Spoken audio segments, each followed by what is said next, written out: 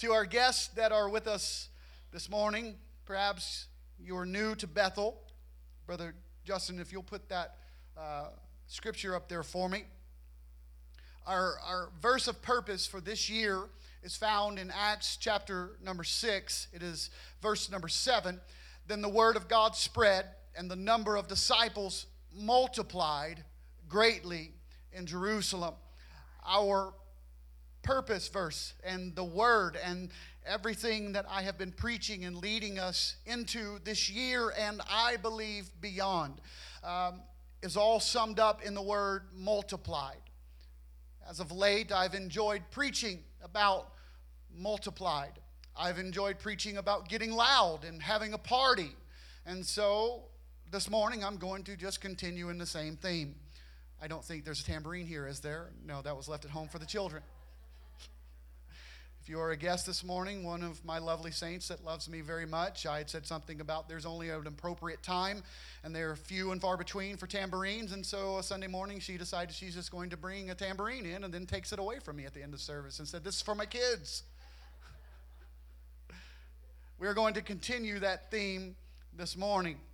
We are jumping into a heated dialogue between the king of Israel and Elisha.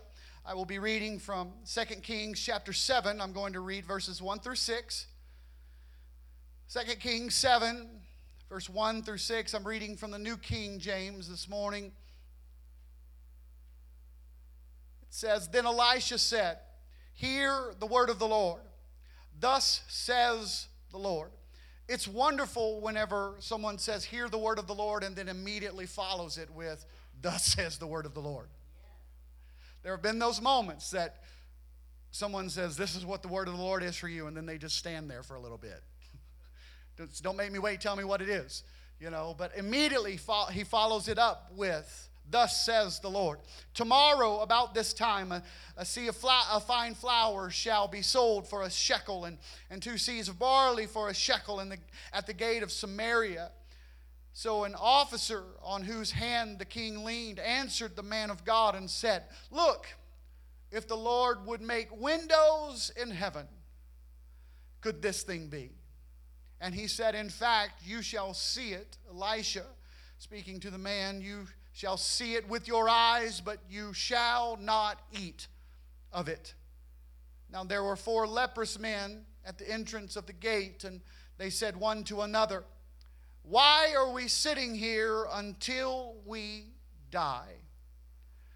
If we say we will enter the city, the famine is in the city, and we shall die there. If we sit here, we die also. Now therefore come, let us surrender to the army of the Syrians. If they keep us alive, we shall live." I love that. That's like wonderful logic. If they keep us alive, we're going to live. It's one of those like little mind-blowing explosions like I have all of the time. That's something if they keep us alive, we're going to still be alive. But if they kill us, you know what? Yeah, we're going to be dead. If they kill us, guess what? We're going to be dead.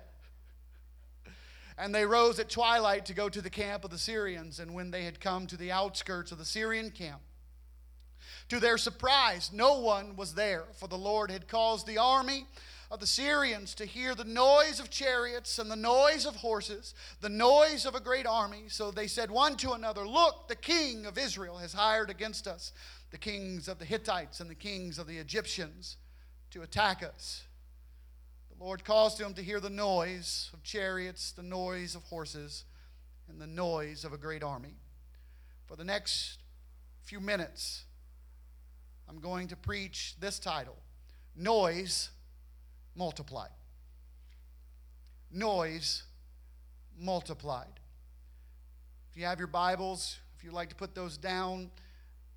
If not, would you just lift your hands to the heavens right now? God, we come before you. I know what you have spoken to me. There have been multiple signs.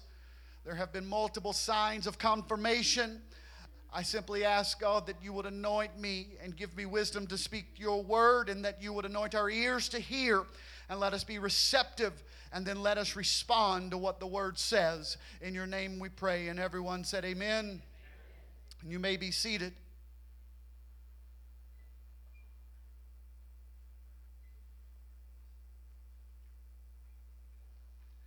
we are first introduced to the heroes of our story as they sit at the entrance of the gate. Now, you may ask yourself, why are the heroes of our story, and most of you already know because I just read it, they're lepers, but why are you calling them heroes, and why are they sitting at the gate? It wasn't because they liked to watch people. That used to be one of my favorite things to do, especially at Christmas time. Kim would get together and some of her family would go, and I remember her cousin Sean, we would go, and the rest of the family would just go on, Brother Cameron, and they would just be walking around the mall, and me and Sean would find a place to sit, just kind of back, and just watch everybody as they went by. Can you believe, wow, did they really leave the house? And you know, commentary, we're like sportscasters. Yeah, Sean, can you believe what they're wearing today? My goodness, did they even look in the mirror? I'm telling you, Greg, I don't know if they can see or not. You can't say those things now because, someone's going to come up and they're going to call the police or whatever else. And believe me, okay? I'm not saying they don't. Look, I was in the mall not too long ago, and it was before Easter, but there was a person walking around and they were dressed basically like a cat. You don't just go up to a strange cat. They're going to hiss at you or something, so I kept my distance. But I couldn't help but look. You get too close, they're going to start arching their back. I'm just, stay over here on my side of the aisle. You just keep walking.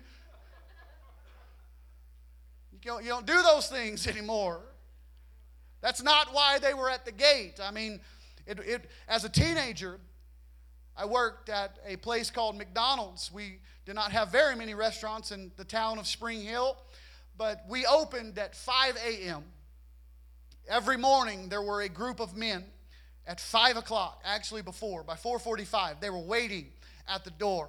And if you did not have that door unlocked at 5 o'clock by their watch, not the McDonald's watch, not the one that said Ray A. Kroc on it with a picture of him underneath it, not by that one, but by their watch, they're just knocking on the glass. You go over there, and Janet, little lady, she's worked there forever, and finally she'd open the door, and she's so polite, she's so nice.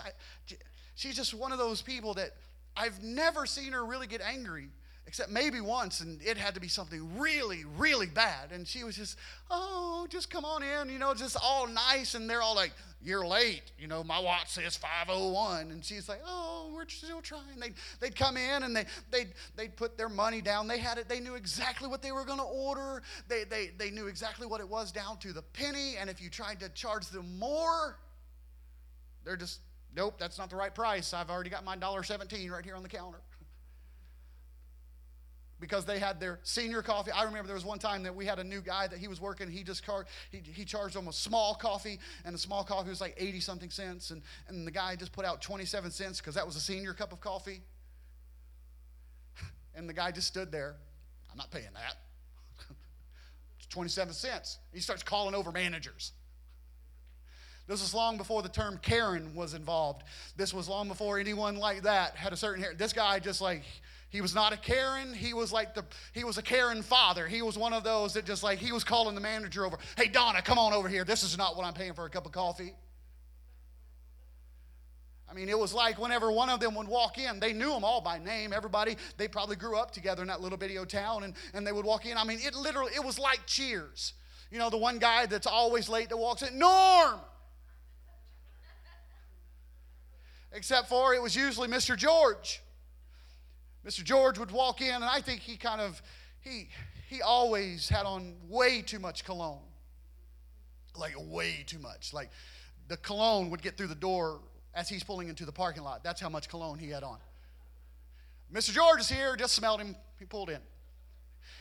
He'd walk in and, George, and everybody would be excited. And he'd come in, he'd get a sausage biscuit and his senior cup of coffee, and he'd pull out the change, put it on the counter, and then they would be there for 2-3 hours. And then about 2:30 in the afternoon, they would come back, and they would all come in. And Mr. George is the one that sticks out in my mind because it was just Mr. George. He'd walk up to the counter, and he'd put his 27 cents out there, and he'd get his new cup, and he'd look at the coffee and say, how old is that coffee?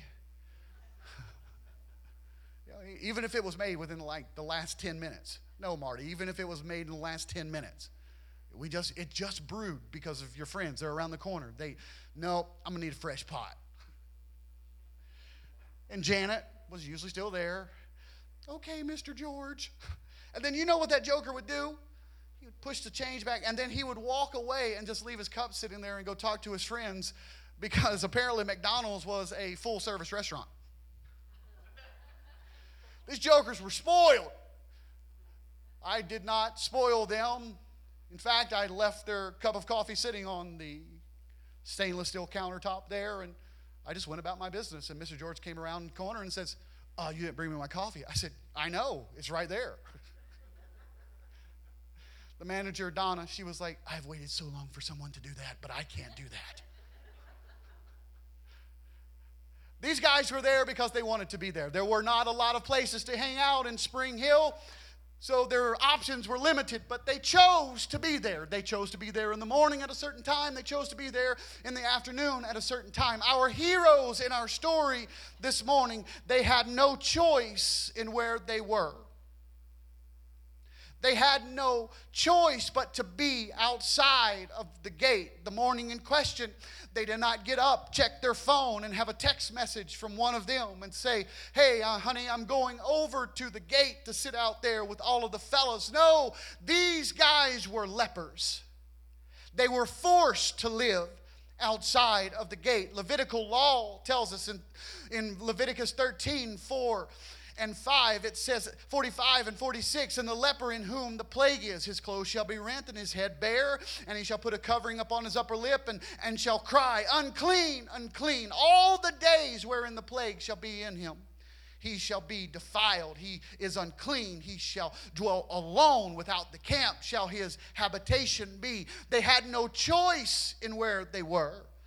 Numbers 5:2-4 says, command the children of Israel that they put out of the camp every leper, everyone who has a discharge, and whoever becomes defiled by a corpse. You shall put out both male and female. You shall put them outside the camp, and they may not defile the camps in the midst of which I dwell. And the children of Israel did so. They put them all outside the camp. They had no choice in where they lived. We do not know the name of these four men. There is a Jewish tradition I kind of like to study and dig in a little bit to these kind of stories and see what maybe like historians kind of tell us, and it can't be proven, but there is a theory out that these four men were actually Gehazi and his three sons, because Gehazi was afflicted with leprosy, and in 2 Kings 5:27, therefore the leprosy of Naaman shall cling to you and your descendants forever. And so there is this theory. While we can't prove it, it sure does make fun parts of the story when you start seeing who these people could be. You study. I like to study Scripture because I don't like to just have what it says and just say, well, my understanding. I like to be able to dig into it and understand what thus saith the word of the Lord. If I can understand it in context, if I can understand what's going on, not only can I hopefully preach a little bit better message, I can also get what God is trying to give us, because there's nothing in the Word of God that's there by chance. Every verse, every word, every story, every parable, it all matters. These men stayed at the entrance of the gate because they were not welcome in the city. They were leprous. Their condition, it caused them to be outcast. They were untouchable. The last time that they could actually hug their child, it had probably been years, because they had to live outside and they could not be touched and they could not touch anyone else. And so they lived outside of the city, and the only way that they could have food is if someone was charitable enough that they would give them food, or they would find scraps. And so they waited for people to come by, and they would hand out food, or they would throw food away and they would find it. They were living off of the charity of everyone else. The problem with that is what's going on the other side of the gate. We know it's bad on the outside because that's where the lepers are, but In 2 Kings 6, King Ben-Hadad had gathered his entire army, and he had surrounded, or the Bible says he had besieged Samaria, and because of this, there was a great famine in the city. The siege lasted so long, the Bible says, that a donkey's head sold for 80 pieces of silver, and a cup of dove's dung sold for 5 pieces of silver. I also kind of looked into that too, because is there any way that that could be what it just says? There are two sides of the coin. One of them says it's exactly what it says, and the other one says that it's a wild root. Just to make you feel better before we go on to lunch, it's a wild root. Things were so bad on the inside of the city that parents were actually eating their children, and the king of Israel is out, and these two women, they come running up to him, and he's like, what's wrong? Tell me, what's causing all of this distress? What's going on? And the one mother says that we agreed we would eat our children, mine today and hers tomorrow, and we ate my child, and whenever I went to her so that we could eat her child, she's hidden her child. And the king cries out, and he rips his clothes, and he's just in so much agony that we find him. He's walking around the walls of the city, and he's covered, he's in burlap, and he's walking. It's like he's in mourning, and he is under so much stress that he's talking to himself. And the people can hear him say that, I'm going to cut off Elisha's head. They're so bad that when Elisha gives a word that abundance is coming, there are those that can't believe that abundance is coming. Have you ever been there that things were so bad in your life? There's so much chaos and confusion. You've experienced so much pain and suffering, or even depression, that when the word of God comes forth, there's some part of you that you've got to the place that you can't even believe that it's for you anymore. I'm here to tell you that it's for you this morning. I'm here to tell you that His peace is for you. His comfort is for you. And what He said He will do, He will do. Don't worry about what's going on outside the walls. Don't worry about what's going on even in your own home. Just stand fast and hold to the Word of God, because it will always come to pass. It will always be true. The assistant to the king looks at Elijah and says, look, all this abundant stuff, there's no way that could happen. Not even if God opened the windows of heaven and just let it rain down. There's no way. And Elisha looks at him and says, you're going to see it with your own eyes, but you'll never taste it. And that's what's happening on the inside of the gate. On the inside of the city, it's chaos, it's pain, it's suffering. Just what, if you can imagine what they're going through, it's probably 100 times worse than what we could ever imagine. I don't know how bad it would have to be for a mother to kill and eat her own child. I can't imagine the situation of what they are going through, but everything that they are going through, the men on the outside of the gate are sitting there, and they're alone. They don't have their family. They don't have anyone giving them anything. They're just sitting there, and all they know is that the Syrian army is surrounding them. And they look to each other, and one of them says, you know what, George? Why would we sit here until we die? If we go in the city, not only are we not welcome, but the same famine that we've got out here is on the inside of the city. So we're going to either die of the famine, or we're going to die because they kill us, because we can't go inside. So we're going to die if we go into the city. If we sit here, we're going to die. But if we go and surrender ourselves to the Syrian army, then maybe, just maybe, it'll either be a real quick death because they'll kill us where we can never get to the walls, or maybe they'll show a little bit of mercy and we'll have a little bit of something to eat. eat. They had no idea that Elisha had just prophesied about abundance. They had no idea that the word of the Lord had went forth. All they knew is, I can't just sit here where I'm at. And so in their weakened condition, they started to make their way toward the Syrian camp. They probably had lost a few fingers, maybe a few toes. Maybe Mr. George had lost his nose. He couldn't smell. That's why he had so much cologne on. They were beginning to make their way, and they were walking, and then suddenly, as they were getting there, they are not made whole, they are not healed, but as they go, the Bible says the Lord made the host of the Syrians to hear a noise of chariots, a noise of horses, even the noise of a great host. And they said one to another, Lo, the king of Israel hath hired against us the king of the Hittites, the king of the Egyptians, to come upon us. Can I tell you something this morning? You may not be made whole. You may still have bruises, and you still may be burdened and beaten, and you may still feel your hurt. You still may be weary. Maybe you're just at the place that you're saying, I just can't stay where I'm at anymore. I'm weary in well-doing. I've done everything that I can. The enemy's got a stronghold in my family. If you're here this morning and you're thinking to yourself, maybe you've even had the conversation that said, I'm going to give it one more chance. I'm just going to worship one more time. If you'll respond to him this morning, what you're going through, God is going to begin to multiply it. The enemy, I know what you're thinking.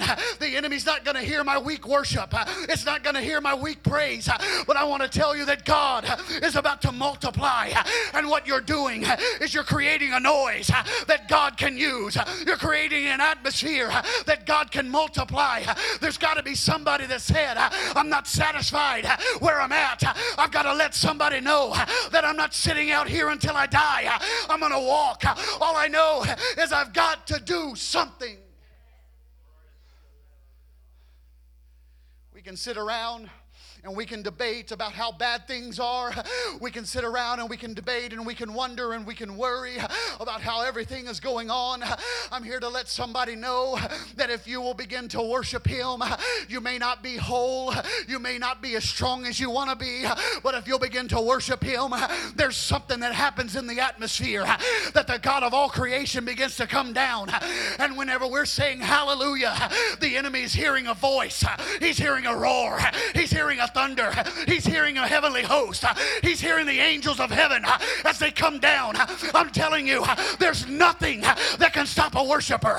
There's nothing that can stop a prayer. There's nothing that can stop somebody that says, I won't sit here until I die. I'm going to pray until my family's saved. I'm going to worship until I feel him. I'm going to bless his holy name. We can come to church. We can have church as usual. We can look around and we can say, oh, wow, I love what's going on. I love the updates. I love the new carpet. I love the new roof. I love what's about to happen. And we can get so comfortable in all of that that we still sit here until we die. But there's got to be somebody that looks beyond it and says, I'm not satisfied with the status quo. I'm not satisfied with the way that it's been. My family's got to be saved. This city's got to be saved. There's got to be somebody that cares enough, that's hungry enough, that says, I'm going to get up and I'm going to move. I'm so hungry for a move of God that I'm willing to take a step into the unknown. Towards the enemy's camp was the only place that they were not certain of the outcome.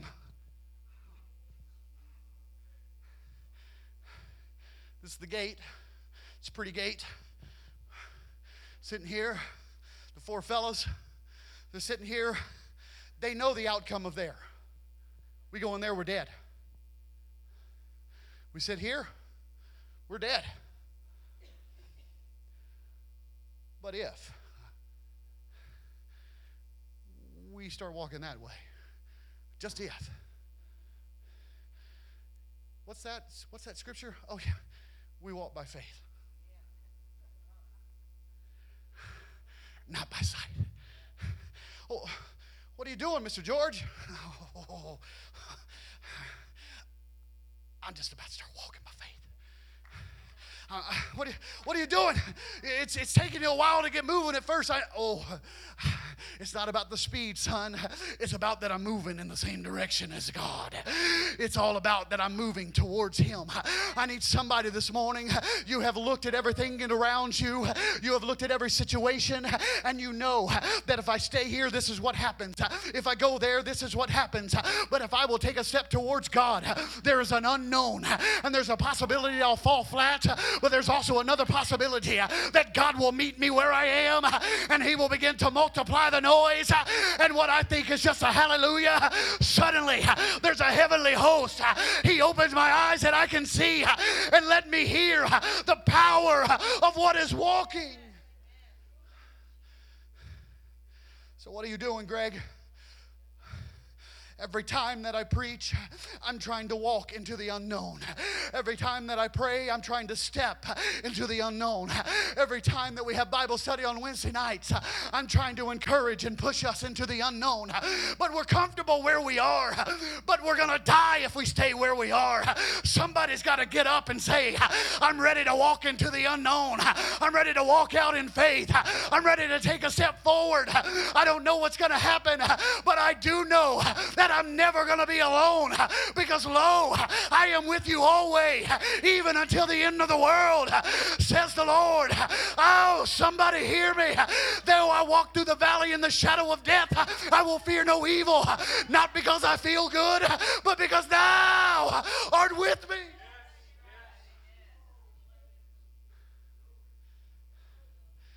I'm not here to preach about how we feel,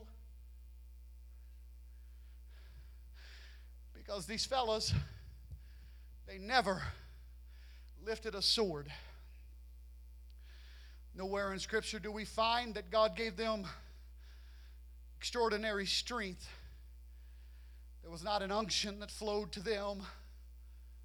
They did not shake themselves as Samson. No. They're still leprous. They're still outcast. And here's something that we never preach about, but I feel that it's important. Did you know that God did not heal them? We get right to what happens on the road with all of the horses and chariots. And God didn't even heal them of what was going on in their life. He did not. They didn't look. There's no part of the story that tells us that Mr. George, where he had lost his nose, starts going, man, who's got so much cologne on? I've got a nose now. No. Nothing changed. They were still lepers. They were still outcast. But because they did something, God multiplied the noise. What are you saying? I'm saying this, that in the middle of your chaos and pain, even if God doesn't change it, even if God doesn't see fit to heal, there's something that God will use it. He doesn't waste anything. You've just got to keep walking. We can't blame our situations. We can't blame our hurts. We can't blame our pains.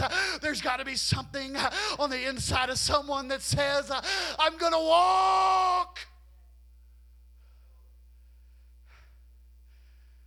But because they did something, God multiplied the noise. That word noise, it's like, I want to know what that means. I mean, as a kid, I heard about noise all the time. Stop making all that noise. As an adult, I probably heard, stop making all that noise. Been a few times I think Kim has been trying to practice. She just basically, I think I had a compressor or something was running. I was doing work in the house and just trying to get everything done. And she, stop making all that noise. Can't even hear myself think. I was like, you're playing the piano. How can you even hear it? Because of all the noise you're making. So I knew what that kind of noise was. But what is this noise? The word noise in that scripture, it means a roar. The sound of great waters. It means thunder. It also means the sound of instruments. It kind of reminds me of what John said he heard. The book of Revelation 14:2, and I heard a voice from heaven as the voice of many waters, as the voice of great thunder. I heard a voice of harpers harping with their harps. Can I tell you what happens whenever you decide to take a step towards God? The very voice of God begins to speak on your behalf. The very voice of God that says, let there be, and there was. Suddenly, that's all that the enemy hears. All that he hears is God saying, that's my child. That's my child. That's my child. Can I tell you that when God speaks, because of your faith, when you begin to walk out, when you don't know what's going to happen, but you still step out in faith, the Word of God will begin to speak, and the things the enemy is going to try to attack you with, they are going to run. Why? Because the voice of God has spoken. It's not just something that's just some random noise. It's not just a random word. No, because the enemy, they could not understand. They couldn't decipher what they heard. All they could hear is the sound of horses and chariots and a great army. But God is the one that was beginning to make the noise happen. Can I tell you that the enemy of your soul, he knows exactly what he hears, because he's already heard that voice, and that voice has already told him once, and that's all it took. Go. And he had to fall like lightning from heaven. I'm telling you, whenever you begin to worship and that voice begins to speak, the very angels in hell, the very demons in hell, and all of the devils, they begin to quake. Why? Because they know the authority that belongs to that name. They know the authority that comes with that voice. Is there anybody that's willing to say, I'm not satisfied where I'm at? I'm going to walk in faith.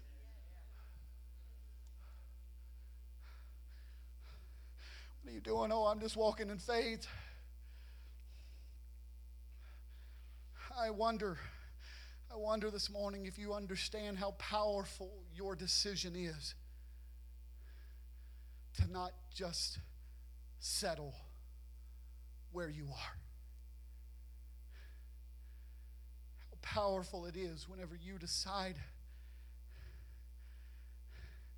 you're going to move. You look at your situation, and I know you're surrounded. You know that you're surrounded. It feels like everywhere that you go, you look on your right hand, you look on your left. Everywhere that you go, it's just like everyone, everything around you.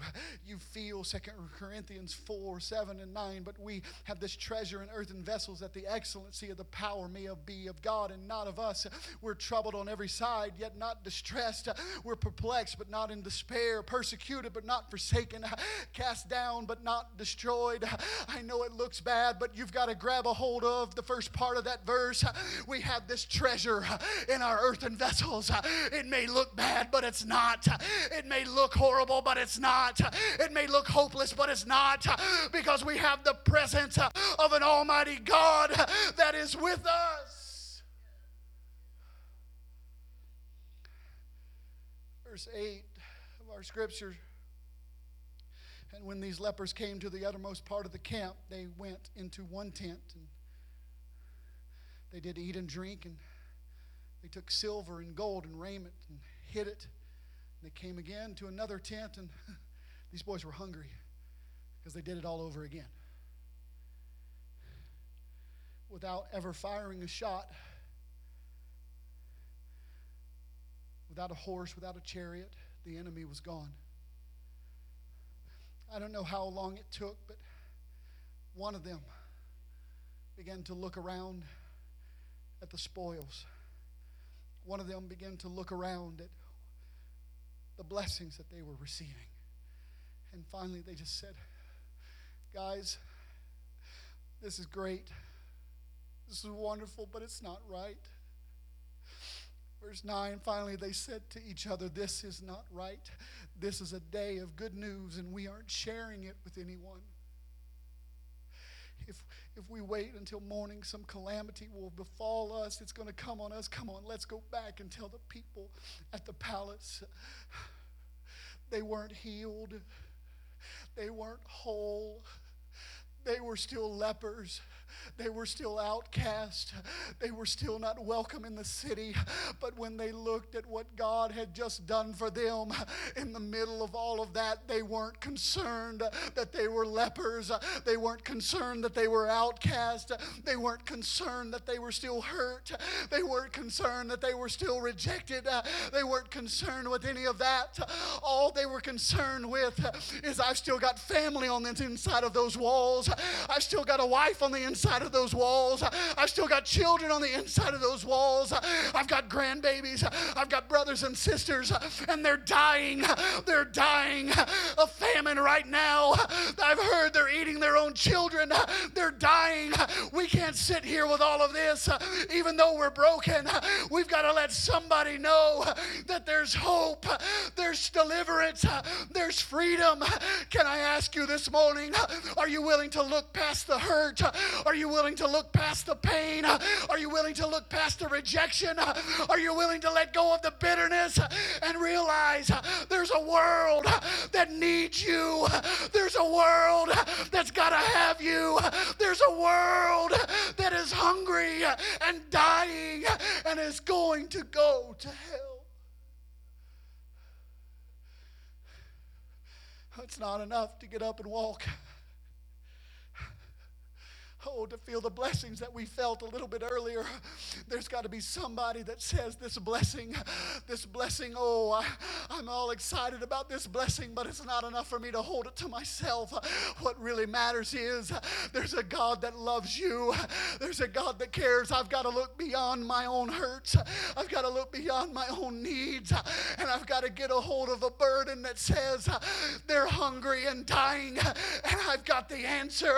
Is there anybody that's willing to let go of your bitterness and pain and be willing to reach for a world that's lost, a world that is dying, a world that doesn't have hope, the world that is completely surrounded?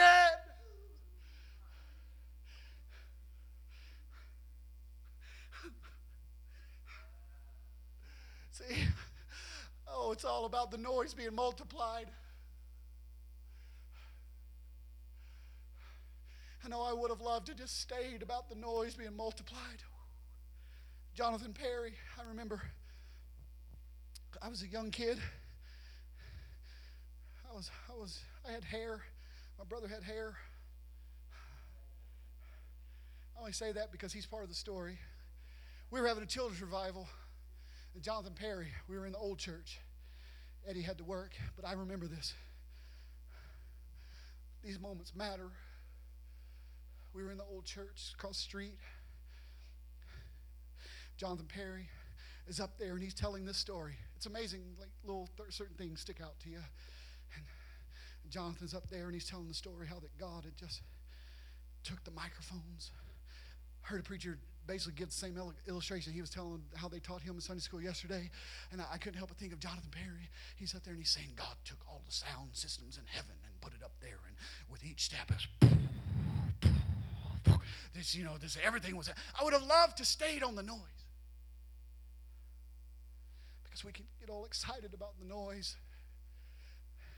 Because when the noise, at the end of that, there's a blessing. Woo! But what do we do after the blessing?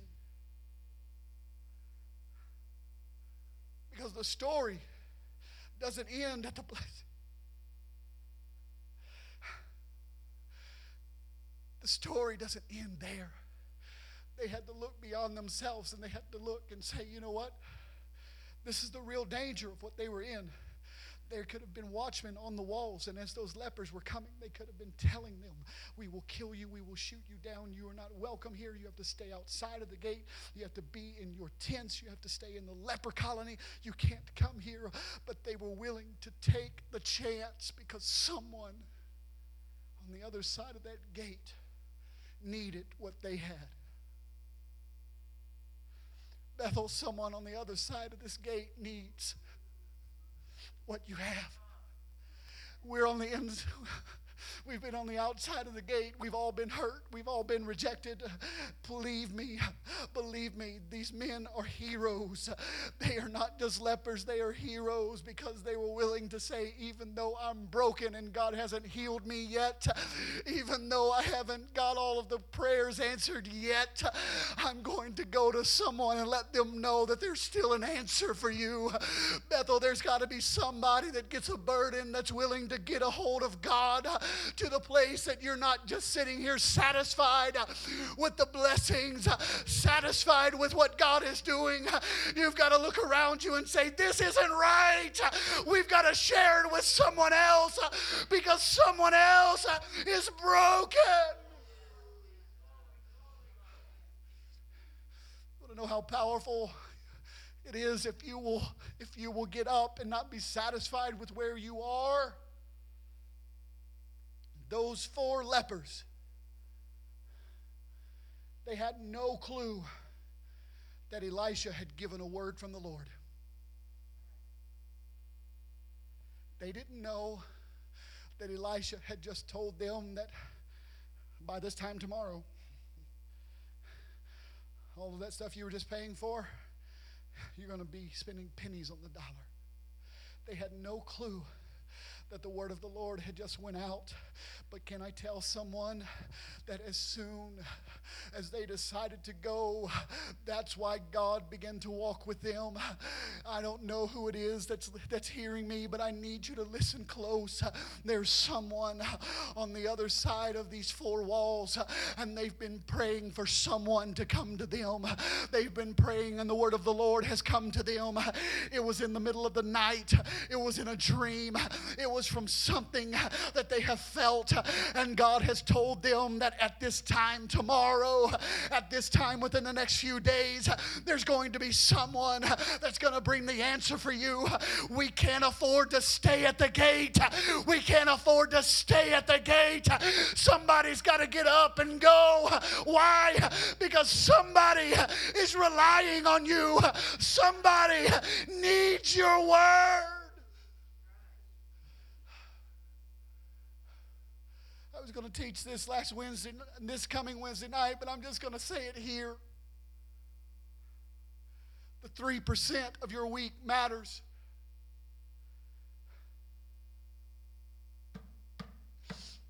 We're in the house of God for maybe 3% of our entire week. It's actually less than that, but I rounded up so we feel better. It's actually 2 point something. A couple hours on Sunday, if we come to prayer on Monday, and an hour on Wednesday. It's 3% of our time. But in that 3%, it's so important because there may be someone here that's broken. There may be someone here that has been praying, and you're the one that's going to reach them. You're the one that's going to help them. You're the one that's going to care about them. That's why it's so important. I'm not here because of a number. I'm not here because of all of that. But I'm here because there's somebody that might be broken. There's someone that's going to walk in those doors. Whether it's a Monday night in prayer, a Wednesday night Bible study, or a Sunday morning service, it matters whether you're here or not. It matters. Why? Because there's somebody that the word of the Lord has went to, and you are the fulfillment of that promise. You're the fulfillment. You're the fulfillment. You're the one that's going to lead them to blessings. You're the one that's going to lead them to freedom. You're the one that's going to lead them to healing. How important is it that you are here? Nothing happens by chance. The God-ordained time and moment. That's how important it is. That's how important it is. Oh, please get your fill. I want you to get your fill, but don't forget the city. Celebrate the noise. Celebrate that he's multiplying the noise. Celebrate it. Go from tent to tent. What do they got in that tent? Oh, they've got fried chicken and mashed potatoes and extra gravy. What's in your tent? Oh, I've got all of this crawfish. It's a tent I want to be in. Celebrate it. But in the middle of your celebrating, don't forget that there's a world that's lost. There's a world that's broken. There's a world that needs what you have. Oh, but Pastor, I'm not completely healed yet. It's not about you. It's about them. I'm not where I need to be yet. It's not about you. It's about them. Is there anybody that can look beyond yourself and care enough for someone else that God can use you? Close with this. As they come to the music, when the day of Pentecost was fully come,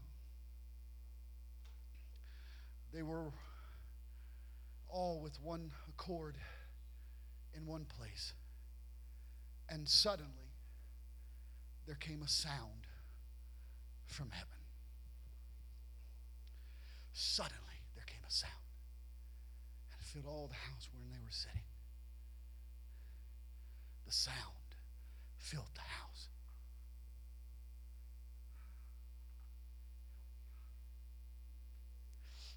The sound filled the house where they were sitting. It appeared unto them cloven tongues like as of fire, and it sat upon each of them, and they were all filled with the Holy Ghost.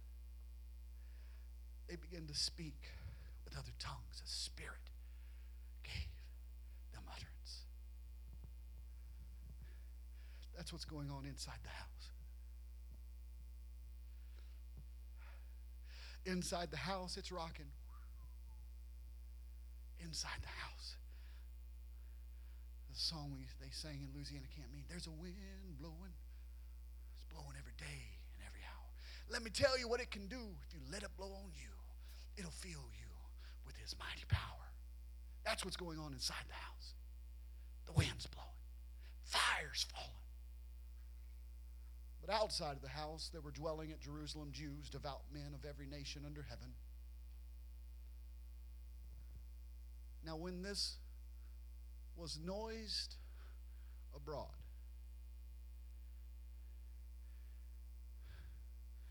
the multitude came together and were confounded, because that every man heard them speak in his own language. Somehow, some way, the sound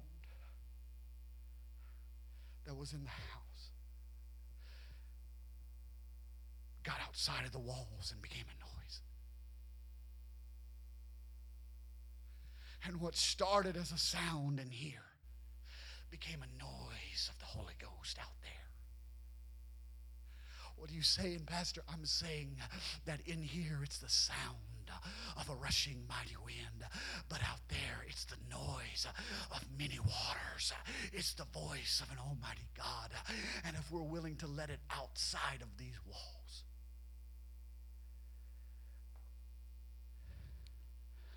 we started with a prayer meeting of 120. All of a sudden it multiplied. And it began to fulfill the prophecy of Joel. Peter steps up and says, but this is that which was spoken by the prophet Joel. Can we stand? It shall come to pass in the last days, saith God, I will pour out of my spirit upon all flesh. Your sons and daughters shall prophesy. Your young men see visions. Your old men, they're going to dream dreams. On my servants and handmaidens I will pour out in those days of my spirit, and they shall prophesy. What starts as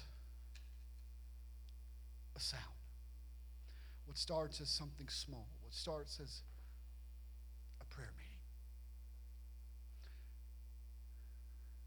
what starts as just a decision to lift your hand,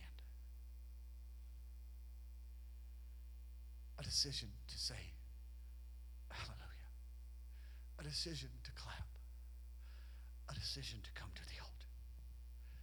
It's just in it's just a wind. But when it gets outside of these four walls, there's a noise that gets multiplied. And just a few chapters later, in Acts chapter number 6, the word of God spread, and the number of disciples multiplied greatly. What started as a sound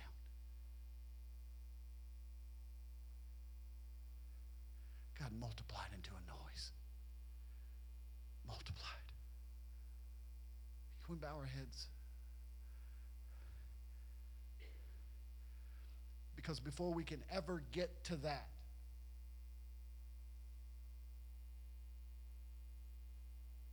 you're saying, Pastor, I've decided. I've got up. I've moved. He's touched me. Oh, he's touched me. And oh, the joy that floods my soul. Let it touch. Let it strengthen. Let it heal. But let something convict you that says, this isn't right. Someone else needs what I've got. I want you to think of the one that hurt you.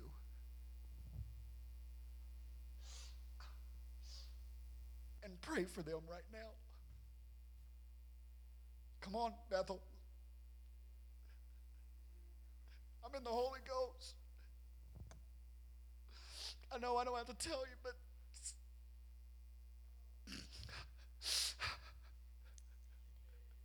it's the same ones that push them outside of the city. There are those excuses that they can say, but it's Levitical law. We didn't have a choice. It's what Moses taught us to do. We're just doing what you told Moses to do. We're just fulfilling the law of Moses. We're just doing. It's all right. Come on. Everybody's got a reason. It's not until we learn to pray for those that have hurt us. Pray for those that have broken us. And realize that there's an eternal destination for their soul. And we've got to let go of the bitterness. You know how you let go of the bitterness? You start praying for the one.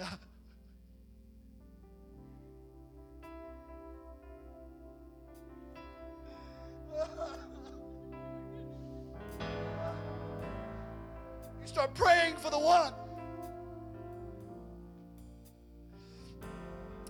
I can't help, and this is just my imagination, but I can't help but think that maybe when they're beating on that gate, the first face that they see is the last one that they saw that was shoving them outside of the gate. And maybe, just maybe, there was something on the inside that says, I'm not going to tell him. But then there was something else that said, it's not right to keep what we've got. You've got to hear me. I know you're not going to believe it, but we've got what you need.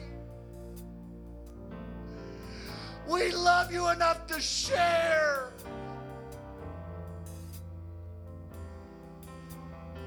Bethel, is there anybody that says, I want to get closer to him? Is there anybody that says, God, I'm hungry right now and I need a touch and I'm going to make a step towards you? Is there anybody that'll come to this front and make it an altar? Is there anybody that's willing to say, I need thee? Oh, I need thee. The only thing that's certain is if I stay where I'm at, I'm going to die. I can't go backwards because there's nothing to go back to. But if I take a step, you can use anything. If I take a step, Use me. and oh, maybe you're far enough along in this that you've already made those steps. You've already started feeling His presence. You're already feeling the strength. You're already feeling the peace. Would you ask God to give you the strength right now to begin to pray for those that have hurt you? Pray for those that have wrongly accused. Pray for those. Bethel, we can't be a hospital unless we treat the root cause of what caused us to be hurt. We've got to get rid of it. We've got to let God heal it. Come on, it'll never happen until we dress it in the Holy Take Ghost. my feet, touch my heart. Oh, I'm excited about the noise, but I want to burn it for those that are still in the city. You can use Come on, Bethel, anything, when you find a place, would you come around the use front and me. just pray with them? Come on, let the body be the body. You can use anything, Come join with someone. You can Come join with someone and pray. Yes. Take my hands, take my feet, touch my heart, speak through me. If you can use anything, Lord, you can use me. Oh, if you can use anything, Lord, you can use me. If you can use anything, Lord, you can use me. Take my hands, take my feet, touch my heart, speak through me. If you can use anything, Lord, you can use me. If you can use anything, Lord, you can use me. Oh, if you can use anything, Lord, you can use me. Come on, let him wash over you. Let him wash over you. Take my hands, take my feet, touch my heart, speak through me. If you can use anything, Lord,